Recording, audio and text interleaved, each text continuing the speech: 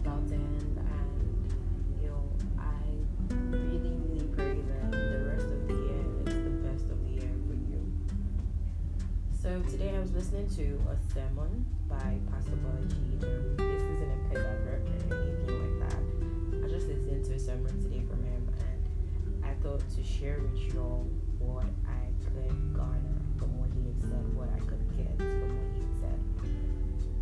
And basically, here are things that I learned today. I learned to take away fear from everything that I do. I learned that the way I see myself is the way people see me. So now let's bring in Bible references. Let's bring in Bible references to this.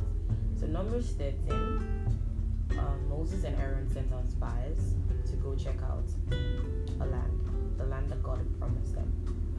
And the spies got there, and they came back with reports, and they said, "Oh, across this place, indeed it was full with honey, and the land was so good. But the inhabitants there are huge; they're like giants. How do we overcome people like that? Nah." And every single spy that they sent out, except one, kept on giving reports on how they could not get that land. It wasn't because the land wasn't good. It wasn't because the land wasn't vast. It was just because they saw an obstacle in people that were already there. Now, like I said, except one, and that's Caleb. He said, yes, they're huge, but we can overcome them. Yes, they're big, but we can do it. And then one of the spies said something like, we're like grasshoppers to them, and that's how they see us. And basically, it's how you see yourself is how people will see you. You're working into a new organization, you're going into a new industry, or maybe not a new industry, but you're trying out a new job or something like that, and then you think you're not good enough. You think you cannot excel in that industry or in that business or at that job or at that interview. You're already going there with a negative point of view, with a negative perspective about yourself. So it's going to be quite hard for you to excel with negativity, with lack of faith. And sometimes we're like, God has promised me that it's going to be really smooth. God has said that I'm going to excel. God promised these people this land, yet they got there and still saw an obstacle. So God can promise you the good things of life, but He's obviously there are going to be obstacles on the way, because He promised you a car. He says, oh, you're going to get a car. Let's say He says you're going to get a car in 6 months. But what will happen for you to get the money to get the car? He didn't say. And we're living in a world that's full of ups and downs. So there's no way you're not going to be a partaker of that. Even when Jesus came in human form, He was a partaker of that. He experienced a lot of downs as well. I'm very certain that there was this time that they had to get money out of fish. There were downs for them. Yeah. And you now think to yourself, oh, I can't do this. But God has promised you that thing. So how about you put your faith in God and remove that fear that you have? So what is the fear that you have? Is it, oh, you have this fear of, I cannot make it? Or do you have a fear of relationships? Let's say people that are in relationships. Do you think, oh, you're that girl that nobody's going to date? If you keep looking at yourself as the girl that nobody's going to date, so the people who want to date you, that's the way you will look like. You will seem like you're unserious to them. Something will just make them not want to stay in a relationship with you. Because the way you think is the way you start acting unconsciously or subconsciously without you knowing it.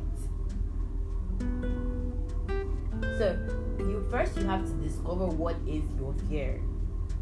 Sometimes people go through Instagram and they're like, I don't like going through Instagram, it brings up anxieties. And it's because you're looking at a person who you believe that the person is younger than me and they're living my life. What am I doing in my life? And then you start thinking of all the down moments, or what are you doing, or why your life is like that. And you forget that. Now I'm bringing in the Bible reference. When David went up against a Goliath, he started remembering his small victories. He was like, God that made me kill the bear, God that made me kill the this. He started mentioning little animals that he had killed, obviously, that could not be compared to the Goliath in his presence. But when I don't know, whatever fear you have, probably when you think of small victories that you had gone through, or you that God had done for you, then you believe that you can do it. It works for me a lot of times. Sometimes, most times, because I'm going to be very honest with you, I might be speaking to you about this right now. It doesn't mean I have my life together. It doesn't mean that, there's some times where even myself, my faith isn't shaky. There's sometimes, I'm going to be very honest with you, there are moments where fear crumbles me down. Because one of the major things that I have is overthinking. And overthinking breeds out a fear of whatever it is that I find myself in the situation, whatever situation I find myself in. So overthinking in most cases does this to me, and it brings out anxiety and all of that. So I'm not going to tell you that I have my life together, but I'm going to tell you that this is where I remember how God has been faithful in my life, and I'm like, nah, I've got this covered. God has got this covered for me. I can do this through Christ who strengthens me. I have my faith is so. Instances where you find yourself like that, you just remember the small victories. Maybe I believe it should be able to help you overcome the fear. Now, he also made mention of something called your anchor verse, and that stood out to me.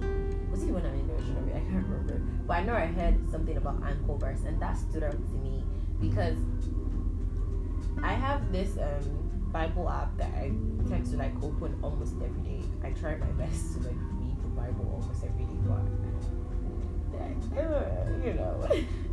So, what is your anchor verse? What is that verse that you hold on to when you're going through a lot? What is that verse that resonates in your head?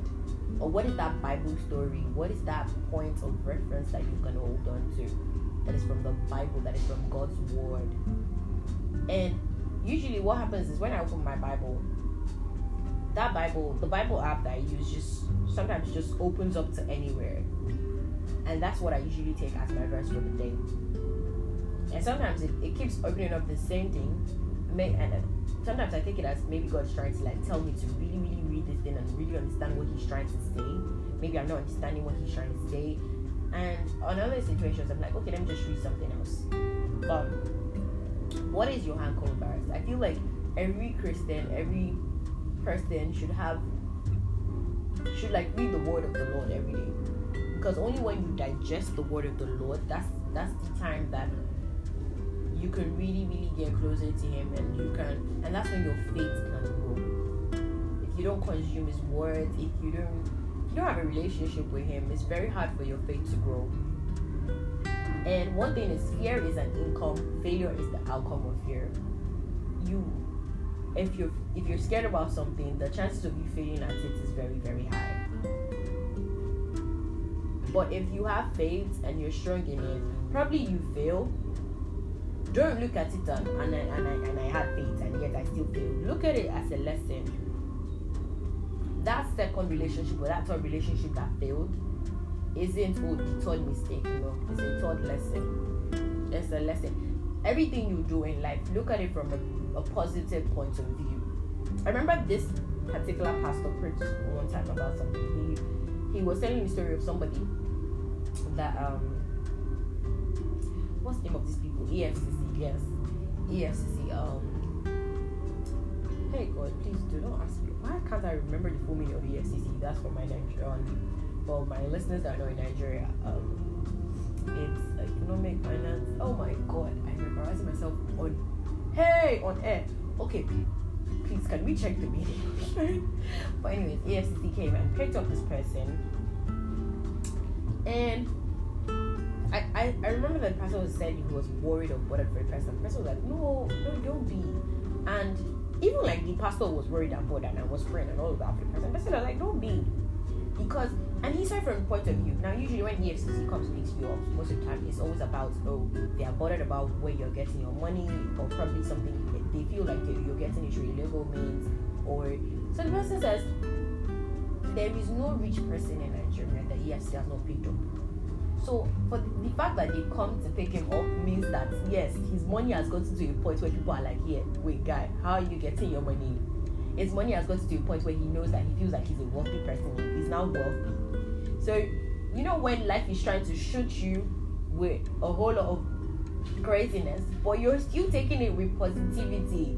that's like some deep level of positivity. It's like police picking you up and you're like, nah, never mind. If the police hasn't picked you up, then something is wrong with you. That's the way he was looking at it from. He held on with it like, never mind.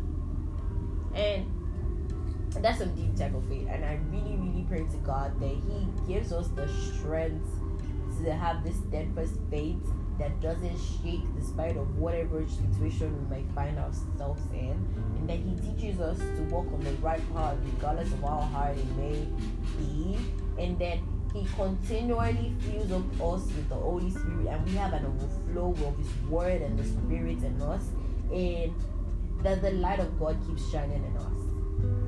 Amen. So I'm very excited. Some of you are wondering, why are you also Christian-ish today? I guess that's how it came up. I don't know. But till I speak to you some other time, take care. Stay safe. Stay healthy. God be with you. God bless you. And I hope you were blessed by this. Bye.